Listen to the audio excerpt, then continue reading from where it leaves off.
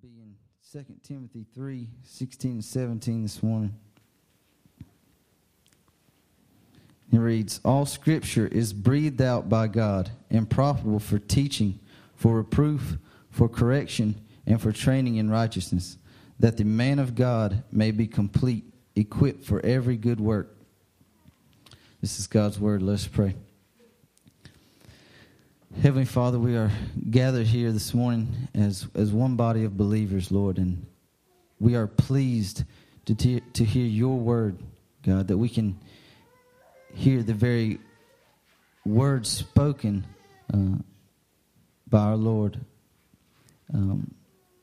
As we sit under it, Lord, we just ask that your Holy Spirit is at work in our minds and in our hearts to give us understanding and wisdom, and that we are enjoying your word. We can find joy in what we hear, Lord. As this passage reads, it's good for everything we need, Lord. Whether we need to be disciplined or corrected, anything we need, your word provides. And we thank you for that. As Jordan speaks, Lord, I pray that you speak through him and give us better understanding of what this passage says, and just let us go in depth that we know you better and that we can proclaim your word. And as we've been learning about the church, that it builds us up and brings us together to you and to each other. We thank you and we love you so much. It's in Jesus' name we pray. Amen. We are going to be continuing this week to look at the foundation of the church. As we gathered last week, we talked about the phrase or the title of what we would consider the foundation of the church, and we titled it Sola Scriptura. If you remember correctly, we learned that Sola Scriptura literally means Scripture alone. Scripture plus nothing is the foundation of the church, and Scripture alone holds the truth about God, about man, about sin, about salvation, eternity, creation, and a list of other things as well. And as we approach it this morning, continuing to examine it, I offer the same warning. As you listen today, listen well. As Jesus said, whoever has ears to hear, let him hear. So as you hear these words this morning, do not just allow them to be processed in your brain. You hear someone speaking, you recognize the language, but take these words to heart.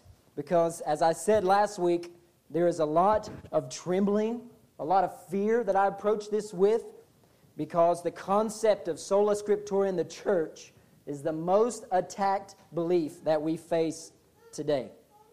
Last week we learned that there are two aspects of Sola Scriptura, the first being the authority of Scripture, and that's what we examined last week, and this week we're going to be looking at the second aspect, the sufficiency of Scripture. Just to give you a reminder of the things that we did discuss last week, we talked about the authority of Scripture as the right that Scripture has to command something and then demand that you obey those commands. In essence, the Scripture, the authority of Scripture, is discussing its right to say, "Thus says the Lord," and then hold you accountable for the way you hear and obey, or the way you disbelieve and disobey.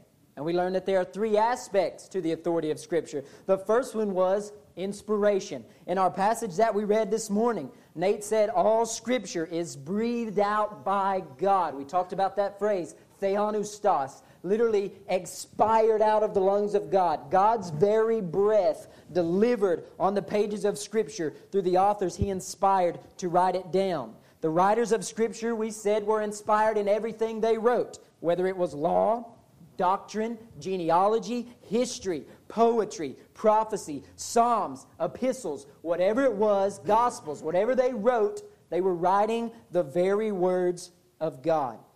And we said the inspiration of Scripture carries with it the effect that whatever the writers of Scripture said, they were God's words in such a way that if you disbelieve or disobey them, you're disbelieving and disobeying God Himself.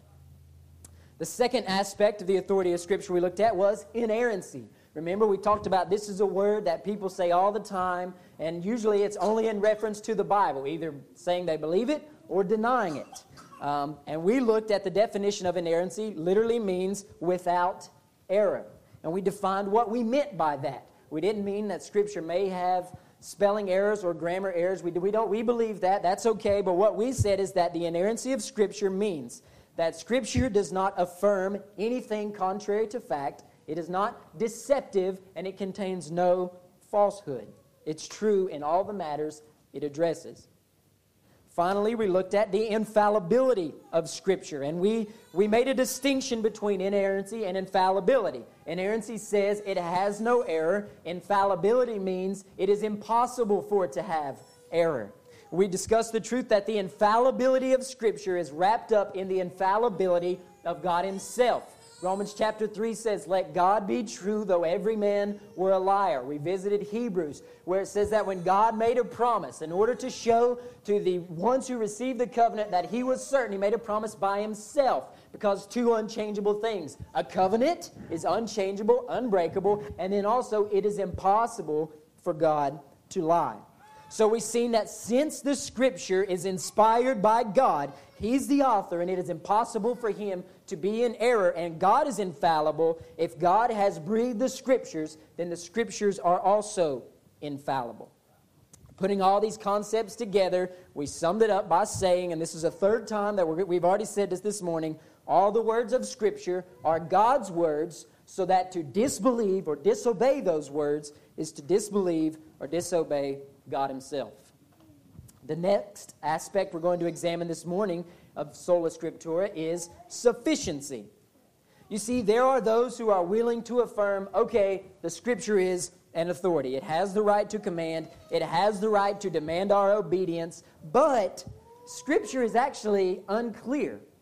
And we need something to come along aside Scripture, maybe a priest or a bishop or a pope or a council or a confession of faith. We need that to come in and give us additional authority or inspiration or interpretation or application on top of the Scripture. So the Scripture isn't sufficient by itself. We need other things with it. There are others who say, well, the Scripture does contain authority, and it is authority over us, but it isn't really necessary to know God. They'll say things like, you don't honestly believe God is going to send someone to hell for not having a Bible and not believing in Jesus. If they didn't have a Bible, how are they going to believe in Jesus? God's not going to hold them responsible for that. So basically what they're saying is the Scripture is not necessary and it is not sufficient. They say things like, you can live a good life, you believe in God, do the best you can, and that's really all you need. You don't really need the Scripture. It's not necessary. And even further still, there are those who believe the Bible is not enough, that we have to add on to it traditions and customs. And they claim these traditions have come from Jesus, who gave them to Peter, who has delivered them to us. And if we don't have these traditions and these commandments, we're not obeying God. The Scripture is not sufficient by itself. We have others who would say that the Bible is insufficient in revealing everything God wants man to know concerning Himself, salvation, faith, and life. So we need to add some other books on it.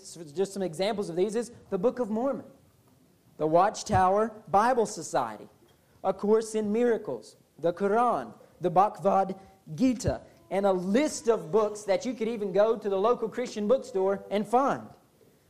We disagree with all of these ideas by affirming the truth of the sufficiency of Scripture alone. So if you took notes last week, or maybe you want to go back and listen to it and jot these notes down, last week where there were so many points, and it's going to seem weird, we're starting this talk today with point number 2. Last week we had number 1, the authority of Scripture alone. Today we'll begin with number 2, the sufficiency of Scripture alone. When we're discussing the idea of the sufficiency of Scripture, the question being asked is this: is the Bible all we need for faith and obedience, and can it be clearly understood?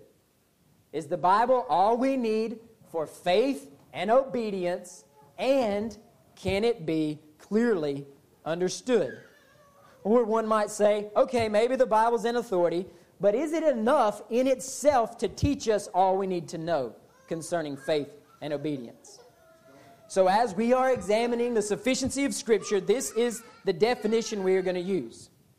The words of Scripture contain all that God intended to reveal at all stages of redemptive history, and the Scripture is now complete and contains everything necessary for faith and obedience, so that even the simple and unlearned are able to understand. That's a huge definition. We're going to break it down together. Before we get into that definition, I just want to visit what our confession of faith says. It puts it this way. The Holy Scripture is the only sufficient, certain, and infallible rule of all saving knowledge, faith, and obedience. It goes on to say, the whole counsel of God concerning all things necessary for His own glory, man's salvation, faith, and life, is either expressly set down or necessarily contained in the Holy Scripture, to which nothing is to be added at any time, either by new revelation of the Spirit or by the traditions of men. Basically what they're saying is Scripture alone is sufficient for everything we need concerning God, salvation, faith, life, and obedience. When we study the sufficiency of Scripture this morning, we're going to be examining three areas. Number one, necessity. Number two, clarity. And number three, it seems weird to include this in a talk on sufficiency, but we're going to address sufficiency by itself. So necessity, clarity, and sufficiency. The first area we want to define is necessity. So when we're considering the necessity of Scripture, we're going to do the same thing we did last week. We're going to give what it does not mean, and then look at the Scriptures to see what it does mean. So the first thing we're going to do is necessity negatively defined. The first thing is, we do not mean that Scripture is necessary for all things. As we mentioned last week, you're not going to go to Exodus chapter 13 and find the quadratic equation. It's not there. You're not going to go to Isaiah chapter 12 and find the exact number of oranges to make a pint of freshly squeezed orange juice. It isn't there. The Scripture is not necessary for those things. And there are those who will challenge you and say, well, the Scripture doesn't have this, so I guess we don't need it for anything else. That is not what we mean by the necessity of Scripture. We do not mean that it is necessary for an exhaustive list of ideas and actions. That's not what we mean. Secondly, we do not mean that Scripture is necessary for one to acknowledge the existence of God. Romans 1 tells us the wrath of God has been revealed from heaven against all ungodliness and unrighteousness of men, who by their unrighteousness suppress the truth. For what can be known about God is plain to them, because God has shown it to them. For His invisible attributes, namely His eternal power and divine nature, have been clearly perceived ever since the creation of the world in the things that have been made. Psalms 19:1 adds, the heavens declare the glory of God. So we do not mean that Scripture is necessary to acknowledge the existence of a divine, eternal Creator. Why do you think even amongst pagan tribes in the middle of jungles or in the middle of the wilderness, they have a concept of a supreme being? It's because you look outside, you see the creation of the world, the creation of the universe, and you say someone had to make this. Even those who deny the existence of a creator, who would call themselves atheists, believe that the whole universe evolved from an eternally existent matter. They affirm a supreme, eternal, powerful, existing substance. That's because it is necessarily revealed in creation. So we do not mean that without the Bible you cannot believe that there is a God. That's not what we mean by the necessity of Scripture. Thirdly, we do not mean that one must know all things in Scripture perfectly in order to know God and be born again by grace through faith in Jesus Christ. So we're not intending to communicate that it's necessary. You have to know everything the Scripture says about everything in order to be saved. If I ask everyone in here one by one to come in front of the assembly here and give a small treatise on the hypostatic union, could you do that? Most of us probably not. Does that mean you're not born again? No, it does not. That is not what we mean by the necessity of Scripture. We do not say, unless you know everything here, you cannot know God and be born again. That is not what we mean. So, what do we mean? We're now going to address necessity positively defined. We mean, number one, that Scripture is necessary for knowing the character of God. While creation gives evidence of his existence, of his power, of his deity, his covenantal love, his holy wrath, his patience, his purposes in sending Jesus, and all that he would want man to know about who he is and how he exists is only contained within the Scripture. Therefore, for one to truly know God, they have to turn to the pages of Scripture. That's what we mean when we say Scripture alone is sufficient in that it is necessary. The second thing we mean is that Scripture is necessary for the knowledge of the gospel. Now, when we say gospel, you remember our pastor preached on this several weeks ago, and he told us the word gospel was literally evangelion, and it means good news. We know that this good news is that Jesus Christ has taken the place of mediator between God and man. He has come, been born of a virgin, and he has now been delivered up for our trespasses, raised for our justification, and by faith in him alone, we can have forgiveness of our sins and know God. The good news that Jesus saves sinners, gives them the Holy Spirit through which the love of God is poured into our hearts, and that he brings them along a process the Bible calls sanctification, with the goal of one day making them completely perfect as he is, transforming them into his own image. That idea, that concept is only found in the pages of Scripture. You can go outside and say, yes, someone had to make this, but you cannot go outside, look at the clouds and say, oh, God became a man and gave his life to take away my sins. So when we say Scripture is necessary for the knowledge of the gospel, that's what we mean. Paul said this in 2 Timothy chapter 3. He's writing to Timothy, and we read part of it this morning. We're going to read all of it now. Starting in 2 Timothy 3, verse 14, the Apostle Paul says this, "But as for you," talking to Timothy, "continue in what you have learned and firmly believed, knowing from whom you learned it, and how from childhood you have been acquainted with the sacred writings, which are able to make you wise for salvation through faith in Jesus Christ. All Scripture is breathed out by God and profitable for teaching, for reproof, for correction, and for training in righteousness, that the man of God may be complete, equipped for every good work." Paul did not tell Timothy, remember what you learned in science class, how you learned the knowledge that is able to make you wise for salvation. He said, you've been acquainted with the sacred writings, the Scripture, and that is the only thing that's going to make you wise unto salvation. Paul says this in Romans 10, and our pastor preached on this several weeks ago, talking about the purpose of the church in evangelism. Romans 10, beginning verse 14, Paul says, "How then will they call on him in whom they have not believed? And how are they to believe in him of whom they've never heard? And how are they to hear without someone preaching? And how are they to preach unless they be sent? As it is written, how beautiful are the feet of those who preach the good news.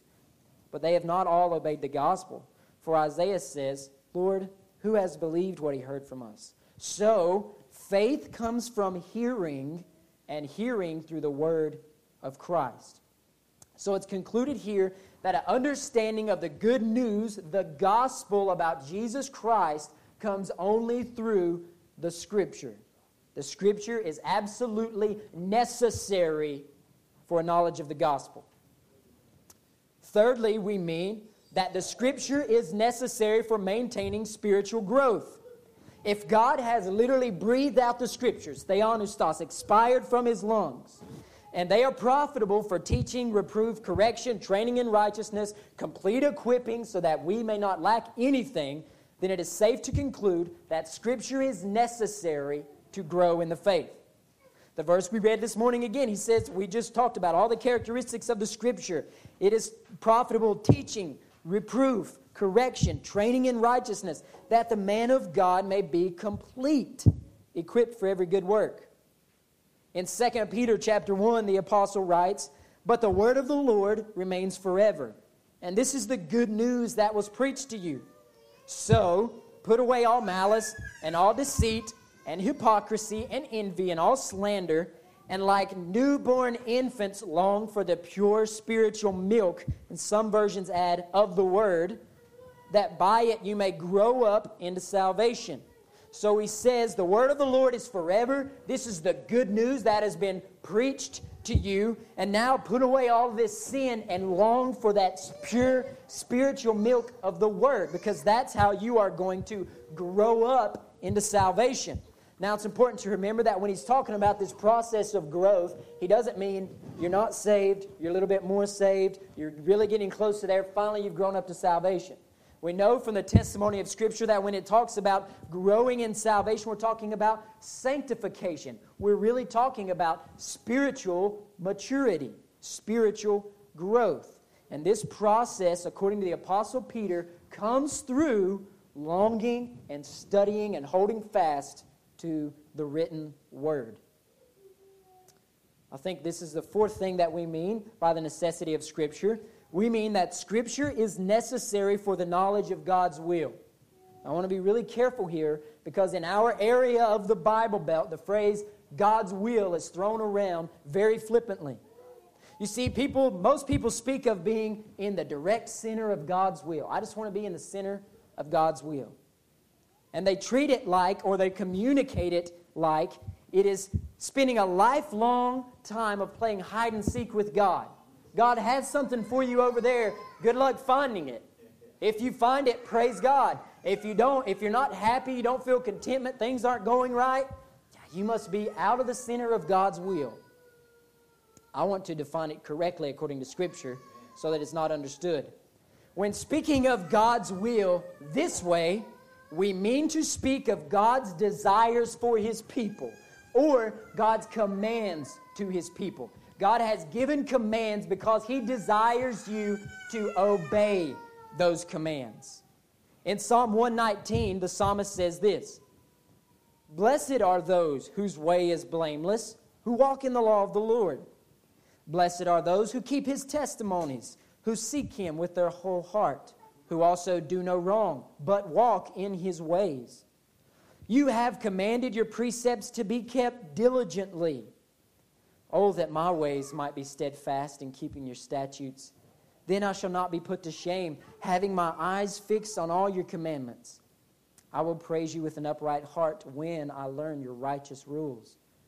I will keep your statutes. Do not utterly forsake me. How can a young man keep his way pure? By guarding it according to your word. With my whole heart I seek you. Let me not wander from your commandments. I have stored up your word in my heart that I might not sin against you. Blessed are you, O Lord. Teach me your statutes.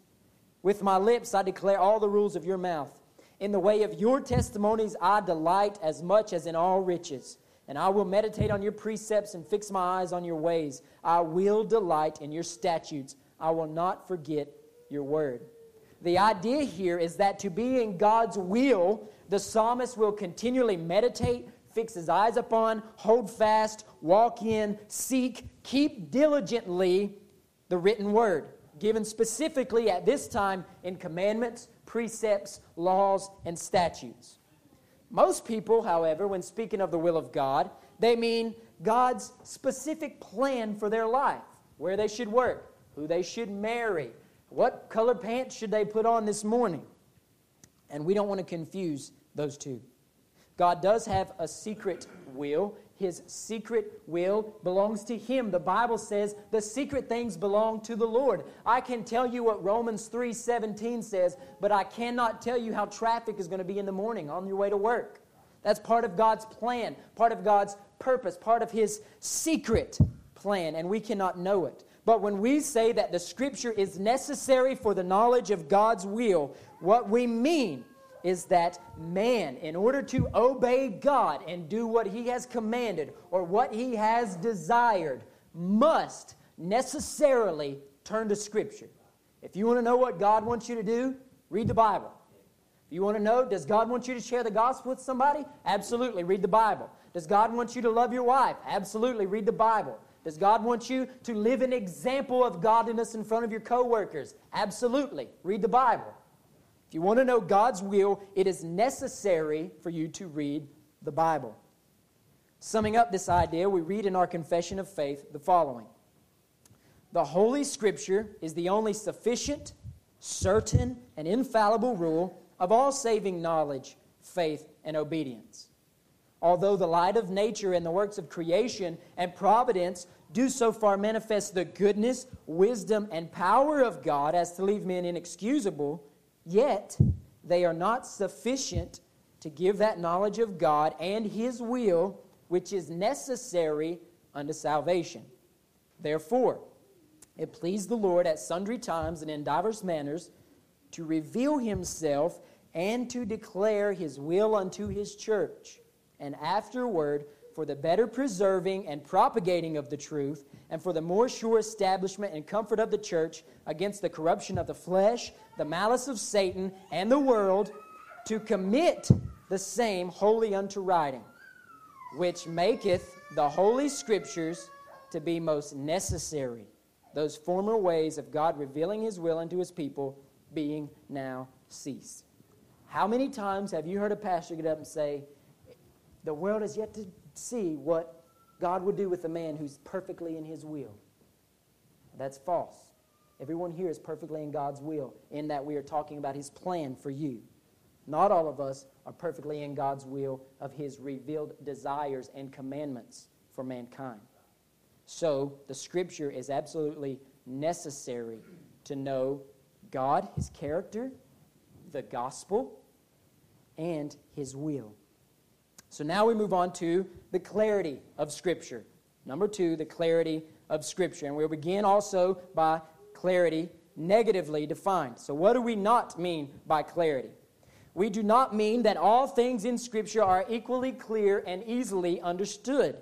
Using an example from earlier, if I ask everyone to come up here one by one and give us a small presentation on the hypostatic union, most people would not be able to do that. Because that's not something that you're just going to read the Gospel of John and say, Jesus said, I and the Father are one. He said, the Spirit's going to be sent in my name. It says, the Word became flesh. The union of Christ in God and in the flesh must be the hypostatic union. That's not going to happen. That's not what we mean. Or if I ask you to explain the symbolism of the great image that Daniel saw in his prophecy, how many of you could do that? Not many. I don't even know that I would want to get up here and try that. The reason for that is because not all Scripture is equally clear and easily understood. So we do not mean that by clarity. Secondly, we do not mean that it is impossible for Scripture to be misinterpreted. This is one of the major arguments made by Roman Catholics today. And if you know someone who's a Roman Catholic, they do not believe in the sufficiency of Scripture. And if you tell them, well, Scripture is clear, this is the argument they will say to you. Well, if the Bible is so clear and so easy to be understood, how come you as a Reformed Baptist disagree about the nature of salvation with a Southern Baptist? Scripture must not be that clear. Or they might say, okay, you consider yourself a child of the Reformation. How come Lutherans and Presbyterians baptize babies according to Scripture, and you believe that that's heresy according to Scripture? Scripture must not be clear. What would you say to that? The answer is that this is a great misunderstanding of what we mean by the clarity of Scripture. Despite being clear, Scripture can be misunderstood and misinterpreted. If you've read any of the letters to the editor in the Tellerville Times the past 3 weeks, you've seen an example of a misuse and misinterpretation of Scripture. We saw this last week. We read in Peter's epistle. In 2 Peter chapter 3, he writes this, and count the patience of the Lord as salvation, just as our beloved brother Paul also wrote to you according to the wisdom given him, as he does in all his letters when he speaks in them of these matters. There are some things in them that are hard to understand, which the ignorant and unstable twist to their own destruction, as they do the other Scriptures. You, therefore, beloved, knowing this beforehand, take care that you are not carried away with the error of lawless people and lose your own stability. The issue here is not with the clarity of Scripture. The issue is a mishandling of Scripture by lawless, careless people who are in error. Just because one mishandles or misinterprets Scripture does not mean that it is not clear in the way we say Scripture is clear. And I caution you, everyone in here as the church, to these two things. Number one, be on your guard of your own misuse and misinterpretation of Scripture. If you're saying something that's totally off the wall, 2016, you're the first person to come up with this is a new idea, it's wrong. Completely wrong. Number 2, be careful who you associate with in forums in which it appears you are endorsing people who misinterpret or misapply or mishandle the Word. There's a concept that is used in the legal realm of being guilty by association. And it should be noted that there is a difference in endorsing someone by standing side by side with them and preaching, and then meeting with them, trying to teach them the errors that they are making with handling the Scripture. So those are the 2 things I caution you about. And the apostle does as well. He says, therefore, beloved, knowing this beforehand, take care that you are not carried away with the error of lawless people and lose your own stability. So by the clarity of Scripture, we do not mean that it is impossible for Scripture to be misinterpreted or mishandled. In direct relation to this point, we do not mean that the church plays no role in teaching how to properly handle the Scriptures. See, the Roman Catholic who I was just discussing would say, since it's possible for you and this guy to agree, we need some authority that tells us this is absolutely what it means, and we just follow that authority.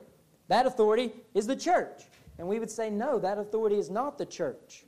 But what we do believe, despite our disagreement about the church having authority over the Scripture, or the church having the sole right to interpret the Scripture, we believe that the church's role, as we have seen in the past weeks, is to equip the saints for the work of ministry. Paul told Timothy, take what I've entrusted to you and teach to faithful men who will be able to teach other people. He didn't say, go to the Apple Festival and pass out New Testaments and let people figure it out on their own. That's not what he said. He said the job of the church is to teach other people who can teach other people. It is our job to take the Scripture and teach people how to rightly handle it and interpret it. Jesus commanded His disciples in the Great Commission, go and make more disciples, and that's not where He stopped. He said, teaching them to obey everything that I have told you. I've delivered to you teaching. I've taught you how to understand it. I've answered your questions. Now go teach other people. Teach them how to understand it. Answer their questions. That is the role of the church. And that is the great task of the local church.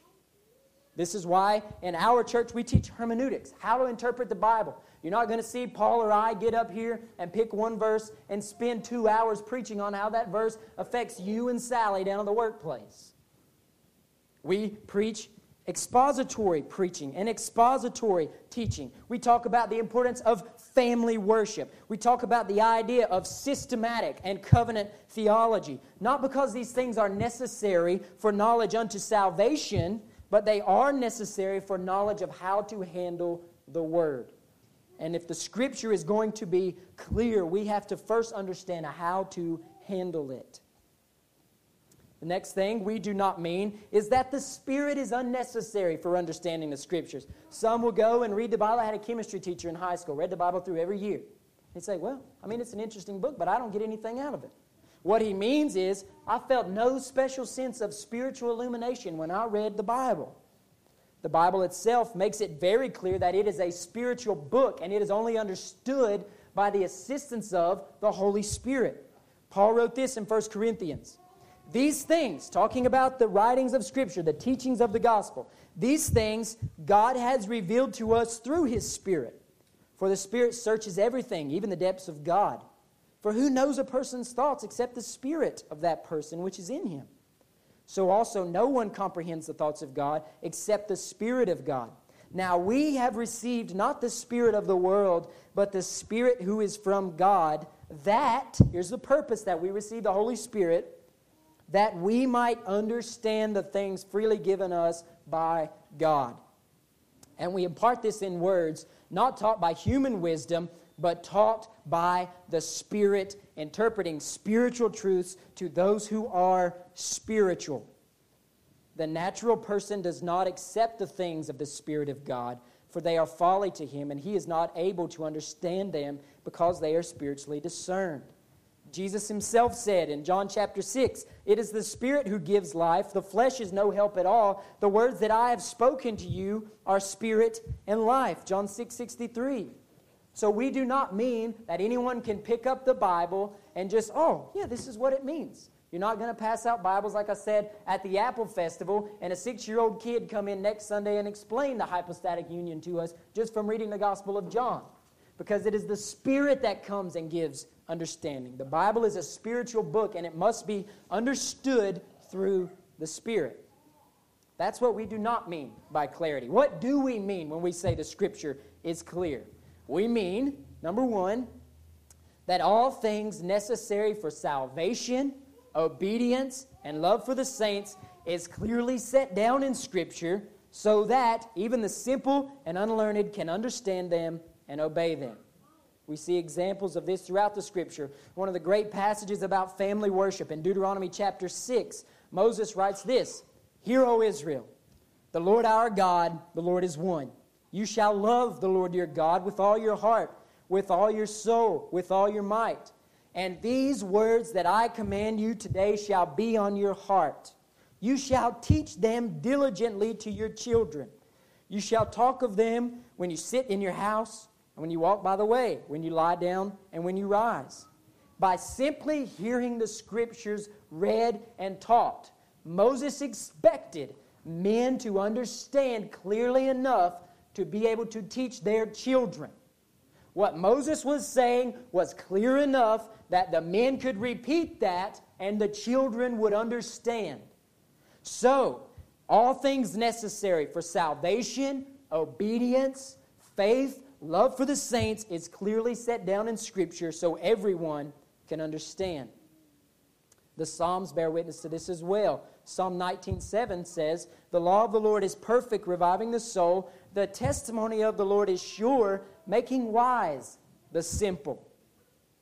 Psalm 119:130 says, "The unfolding of your words gives light. It imparts understanding to the simple." The passage we read earlier in 2 Timothy, Paul tells Timothy, "But as for you, continue in what you have learned and have firmly believed." He's already learned it. He's already believed it. He says, "Knowing from whom you learned it, and how from childhood you have been acquainted with the sacred writings, which are able to make you wise for salvation through faith in Jesus Christ." Paul had clearly witnessed and understood, either by seeing it or by hearing it from Timothy's mother and grandmother, that Timothy, from the time he was a child, was taught the Scriptures. And it was clear enough that he understood it, and it had made him wise unto salvation. Our confession sums up this idea like this: all things in Scripture are not alike plain in themselves, nor alike clear unto all. Yet, those things which are necessary to be known, believed, and observed for salvation are so clearly propounded and opened in some place of Scripture or another that not only the learned, but the unlearned, in a due use of ordinary means, may attain to a sufficient understanding of them. Scripture is clear. If you want to know how to be born again, you want to know God, you want to know how to live out a life of faith and obedience, turn to Scripture. It is clear. And so far, we've examined the two aspects of what we have defined as the sufficiency of Scripture. But now I want to define sufficiency on its own as it relates to Scripture. So number 3, the third thing, is the sufficiency of Scripture. And once again, we will start by defining it negatively. What do we not mean by the sufficiency of Scripture? Despite the fear of sounding over repetitive, if you read the book of Philippians, Paul says, I don't want to say this again, but here it is again. Galatians 1, I know I just said this, but here it is again, because we don't like to pay attention and we can't retain things. So let me say this again. We do not mean that Scripture is an exhaustive concordance or encyclopedia of all things. That is not what we mean when we say Scripture is sufficient. As I said, Scripture is not sufficient for learning the quadratic formula. Scripture does not tell us the name of Jeremiah's second cousin twice removed on his mother's side. It's not sufficient for that. The Scripture doesn't tell us how old David was when he took his first step or said his first word. It's not sufficient in those areas. But just because the Bible lacks this information, it doesn't mean that it is not sufficient. You're going to run into people who say, well, doesn't the Bible say that if everything Jesus did and said was written down, the world couldn't even contain the books? So yeah, it does say that. Well, so that means we don't really know everything Jesus said and did. So what if we find something that's contrary to what you believe? Doesn't that mean the Scripture isn't sufficient? In essence, they are asking, how do you believe in the sufficiency of Scripture? This is due to a misunderstanding of what we mean by sufficiency. We do not mean an exhaustive encyclopedia of everything that Jesus said and did, or of everything that the apostles said and did. What do we mean? Sufficiency positively defined. We do mean that everything necessary for the knowledge of God, for salvation and obedience, is found clearly in the Scripture. As we have read at least 7 times today so far, 2 Timothy 3, 16 and 17, all Scripture, every bit, all of it, there's no exception, is breathed out by God and profitable for teaching, for reproof, for correction, and for training in righteousness, that, here's the purpose, the man of God may be complete, equipped for every good work. Our emphasis this time, we looked at the words Scripture and God-breathed last week, and this week I want us to notice the Greek word here that we render in English as complete. The Greek word here is artios, and it means perfect, sufficient, complete, prepared to function sufficiently in the immediate present, in the here and now. So what we believe here is that the Holy Spirit, God Himself, is saying these words through the Apostle Paul, and he's saying Scripture alone is God-breathed in such a way that it is completely sufficient for the believer, number one, to become a believer, and then to be trained in righteousness and equipped for every good work without fail. If there's something God expects of you, then it is contained in Scripture. The Westminster Catechism, what does it say? What do the Scriptures principally teach? They principally teach what man is to believe concerning God and what duties God requires of man. It's sufficient to equip us for believing in God and then for every good work that He expects of us. This is a very bold statement. Do you realize the enormity of what the Apostle Paul is saying here? He's saying everything God wants you to know about Himself, everything God wants you to know about Himself, about salvation, about life, faith, obedience, eternity, every matter of faith and practice that you can think of is found sufficiently in the Bible. How many of you read your Bible before you came here this morning? If you believed in the sufficiency of Scripture, that this is really what God had said and it was sufficient for everything we need, we would be in it more. This passage, this truth, the sufficiency of Scripture, beckons us to be a people of the book. God has revealed Himself in a book. I hear Christians say all the time, I just don't like to read. Too bad. God revealed Himself in a book. Read it. If you want to know God, guess what you're going to have to do? Read. If you want to know how to be born again, guess what you're going to have to do? Read. If you want to know what God expects of you, how He expects you to treat other people, what He expects of the church, how He expects you to obey Him, you're going to have to read. So don't claim to be a Christian, don't claim to be a follower of Jesus if you're not reading the book. The Scripture is sufficient. The prophet Isaiah was told this statement from God Himself, Isaiah 55. These are the words of God. He says, "For as the rain and the snow come down from heaven and do not return there, but water the earth, making it bring forth and sprout, giving seed to the sower and bread to the eater, so shall my word be that goes out from my mouth. It shall not return to me empty, but it shall accomplish that which I purpose, and shall succeed in the thing for which I sent it."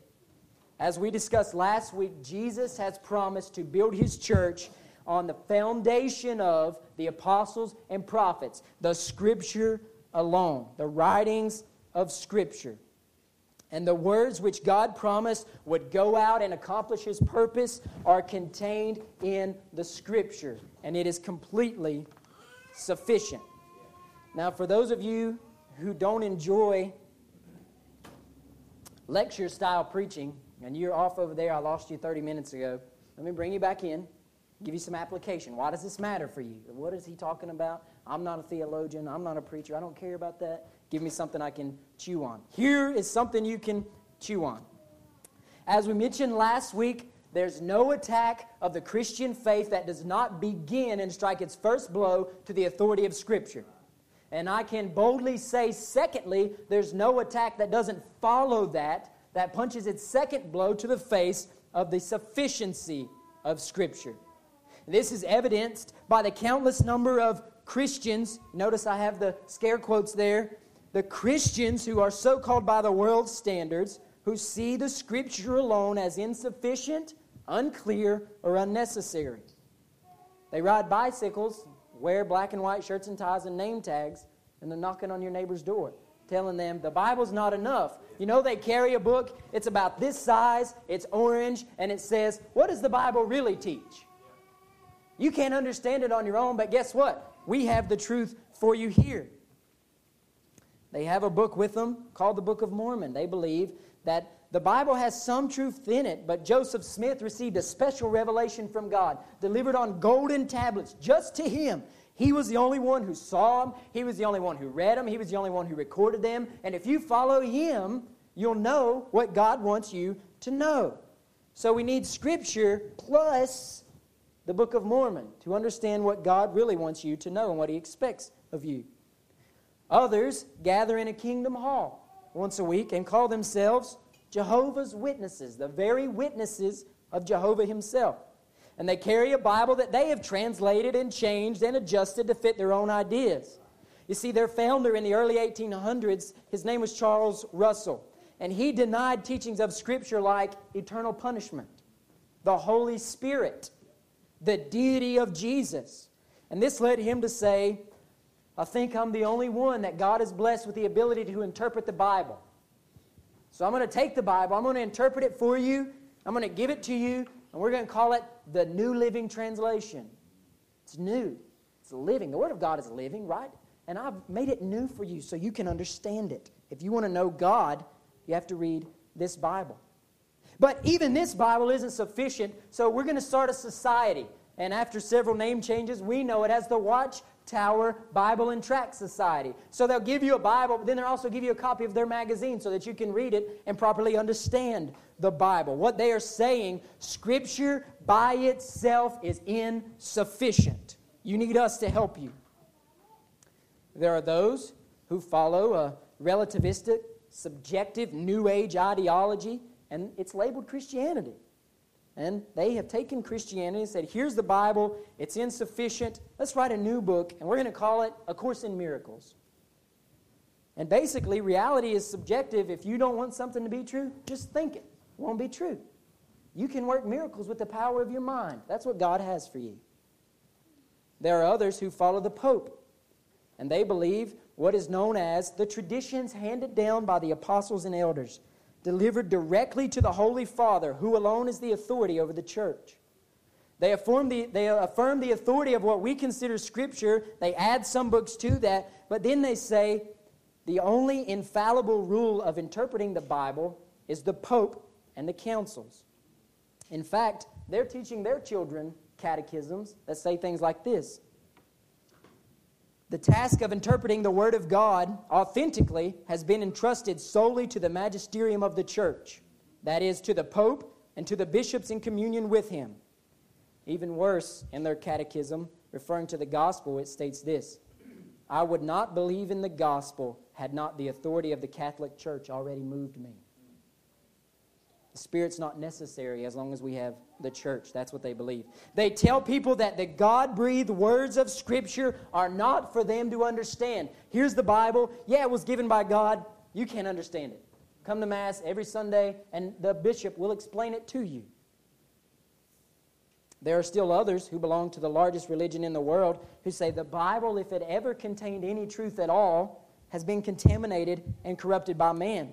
But we have a perfectly revealed word from God delivered to Muhammad himself. And if you learn Arabic, you can read it in the language that Allah has given it, and then you can know the truth. What's even worse, I think, is there exists today a group of people calling themselves not just Christians, but evangelicals, who dismiss the sufficiency of Scripture for the sake of tradition and emotion. They gather week after week, and they hear what God has spoken in His Word, and then they just leave and go to lunch. But then sometimes they'll gather, and someone will play an emotional song, and this person starts crying. The Scripture, mind you, hasn't been opened at all. And then this person starts crying.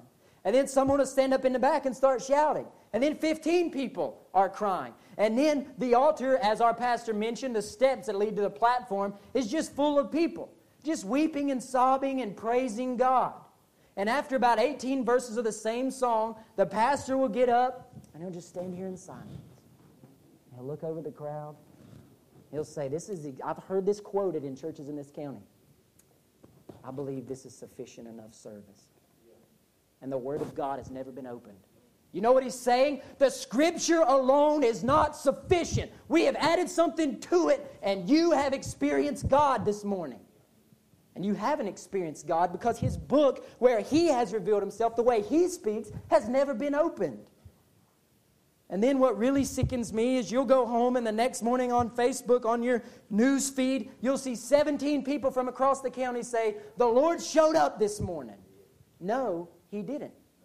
Whatever that was, it was not the Lord revealed in Scripture. When the Lord shows up, people are on their face, afraid, repenting of their sin, understanding the severity of the wrath of God and how they have failed Him. That's what happens. They don't go back to sleeping with their boyfriends and girlfriends the next day. They don't go back to swearing and lying and cheating on their taxes and lying on their time cards. They don't do that. They don't go back to their traditions. I was even in a conversation with someone the other day who claims to be an evangelical who said, this is a direct quote, well, I know that's what the Bible says, but God also gave you common sense. Are you serious? What they're saying is, you as a disciple of Christ should elevate your own rationale above the God-breathed words of Scripture. If Scripture says it and your common sense contradicts it, follow your common sense. Because God gave that to you. No, God gave us Scripture. God gave us breathed out words from Him for us to follow, and they are sufficient. Why would I go somewhere else when considering what God's will is, other than the pages of Scripture? Why would I go somewhere else when considering the proper way in which to worship? Why would I go somewhere else when I'm trying to learn how to build up the church, how to love my wife, love and teach my children, how to lead them? Why would I go anywhere else when considering how to live my life, how to speak, how to act, how to pray, how to share the gospel? With whom should I go out sharing the gospel with? With whom should I endorse? With whom should I put my name beside? Why would I go anywhere but Scripture? Scripture alone is sufficient. There's a group of people among this evangelical, self-identifying crowd who gather every week in small groups, and they have a time of prophecy, revelation. Sit in a circle. Guys, we're going to pray, and as God reveals Himself to you or gives you a word from someone, just go ahead and share that. Praise God. And then they'll pray, and everybody will sit in quiet. Somebody sitting over here will say, I just have a word for you, Brother Nate. God is telling me, God is telling me that He has the best for you. And this week is going to be rough, but next week is going to be better. And you don't need to worry about your mom's health because God is going to do something great. And what they're saying is, the Scripture isn't sufficient for God to speak to you, but I am. God has given me a word for you that He was unwilling to give to you directly or unwilling to put in Scripture, so just trust me. It's not good enough to gather and discuss the Scripture and pray and let the Holy Spirit speak through the Scripture. They need special revelation. Why do they need this special revelation? Because deep down, they deny the sufficiency of written Scripture. They deny it. Now, you say you believe that, but I want to challenge you to that. Do you really believe the sufficiency of Scripture? Does your life reflect a belief in the sufficiency of Scripture? Or is there a consistent elevation of your own traditions on par with the Scripture? You say, well, I know the Scripture says this, but, I've just been doing this forever. I don't really think it's that wrong, so it has to be all right. There are some men here in this congregation who are bursting with passion to speak out against sin in our county, about the holiness of God.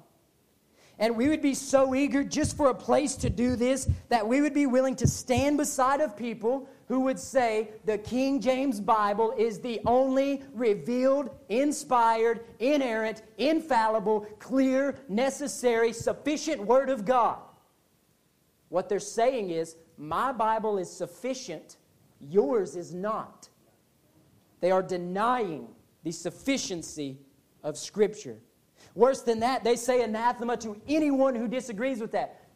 What Bible you preach out of? When I was traveling around, when I first went to India and I was going to different local churches, that's the job of the local church, to send missionaries. When I was traveling to different local churches, I went to a church that I had grown up in, spent 14 years of my life there in that church. And I approached the pastor and I said, listen, God has given me the opportunity to go to India for 6 months with this mission board. I'm going to be going there sharing the gospel with one of the most unreached people groups in the world. And I'm asking local churches if they would allow me the opportunity to present this mission trip and raise funds. You know what he said? What kind of Bible is that in your hand right there? He said, this is an English Standard Version. He said, you're not welcome to speak in my church.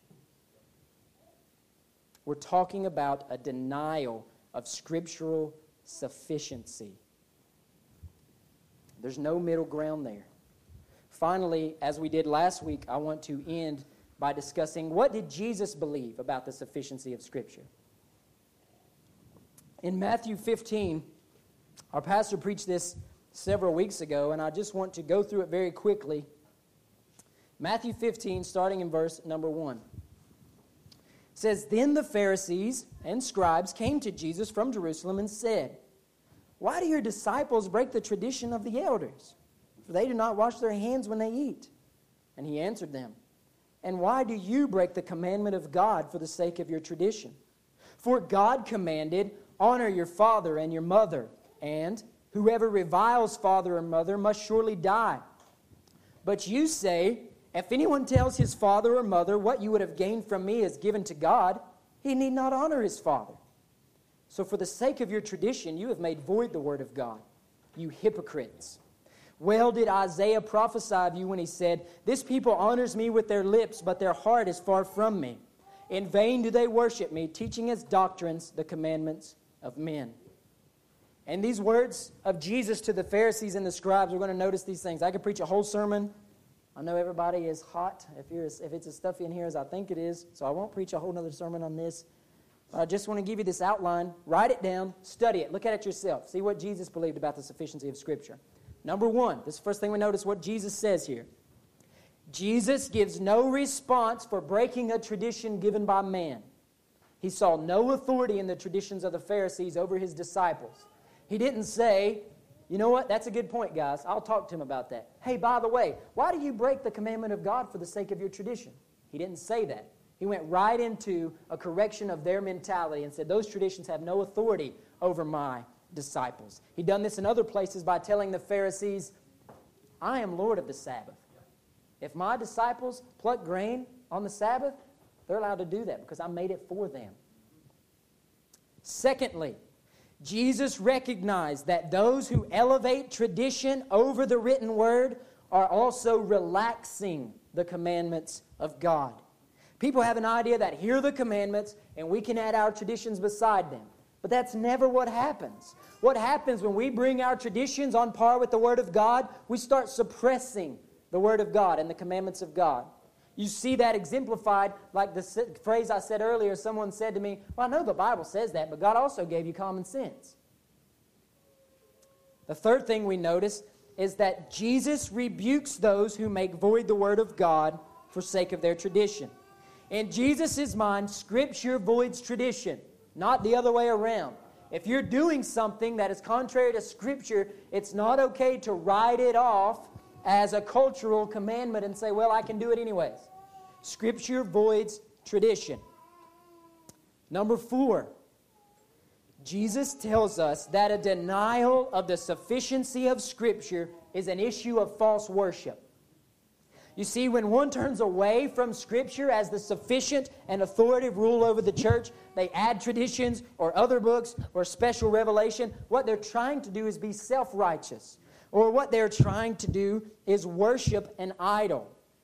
Jesus quotes a prophecy from Isaiah saying, "This people honors me with their lips, but their heart is far from me. In vain do they worship me."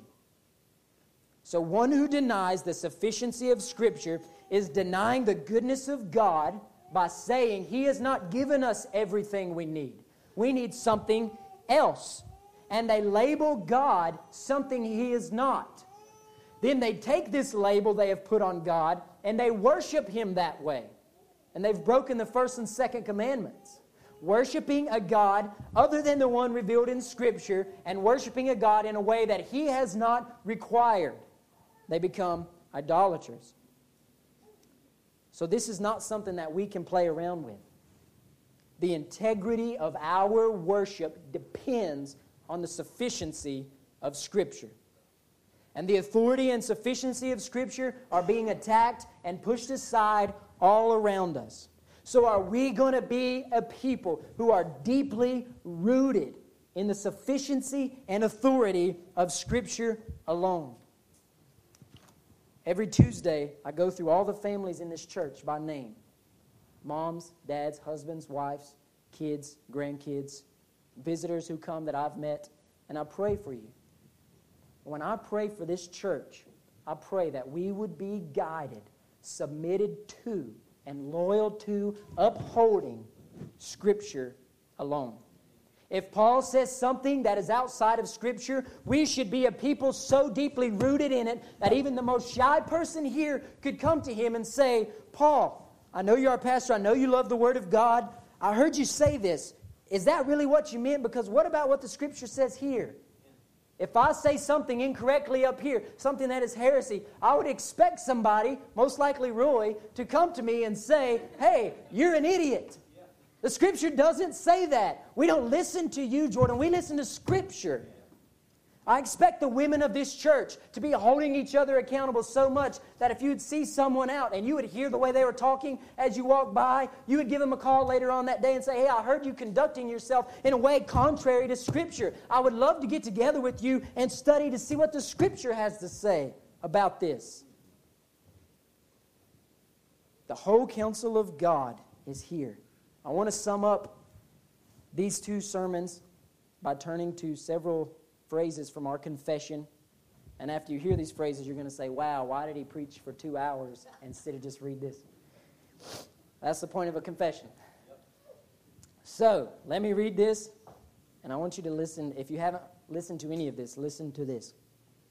The Holy Scripture is the only sufficient, certain, and infallible rule of all saving knowledge, faith, and obedience. The authority of the Holy Scripture, for which it ought to be believed, depends not upon the testimony of any man or church, but wholly upon God, who is truth itself, the author thereof. Therefore, Scripture is to be received because it is the Word of God. The whole counsel of God concerning all things necessary for His own glory, man's salvation, faith, and life is either expressly set down or necessarily contained in the Holy Scripture, unto which nothing at any time is to be added, whether by new revelation of the Spirit or traditions of men. Sola Scriptura, inspired, without error, perfect, impossible of containing error, necessary, clear, and sufficient.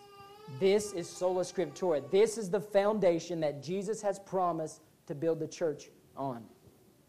And this is the truth that we are to hold up. Let's pray together.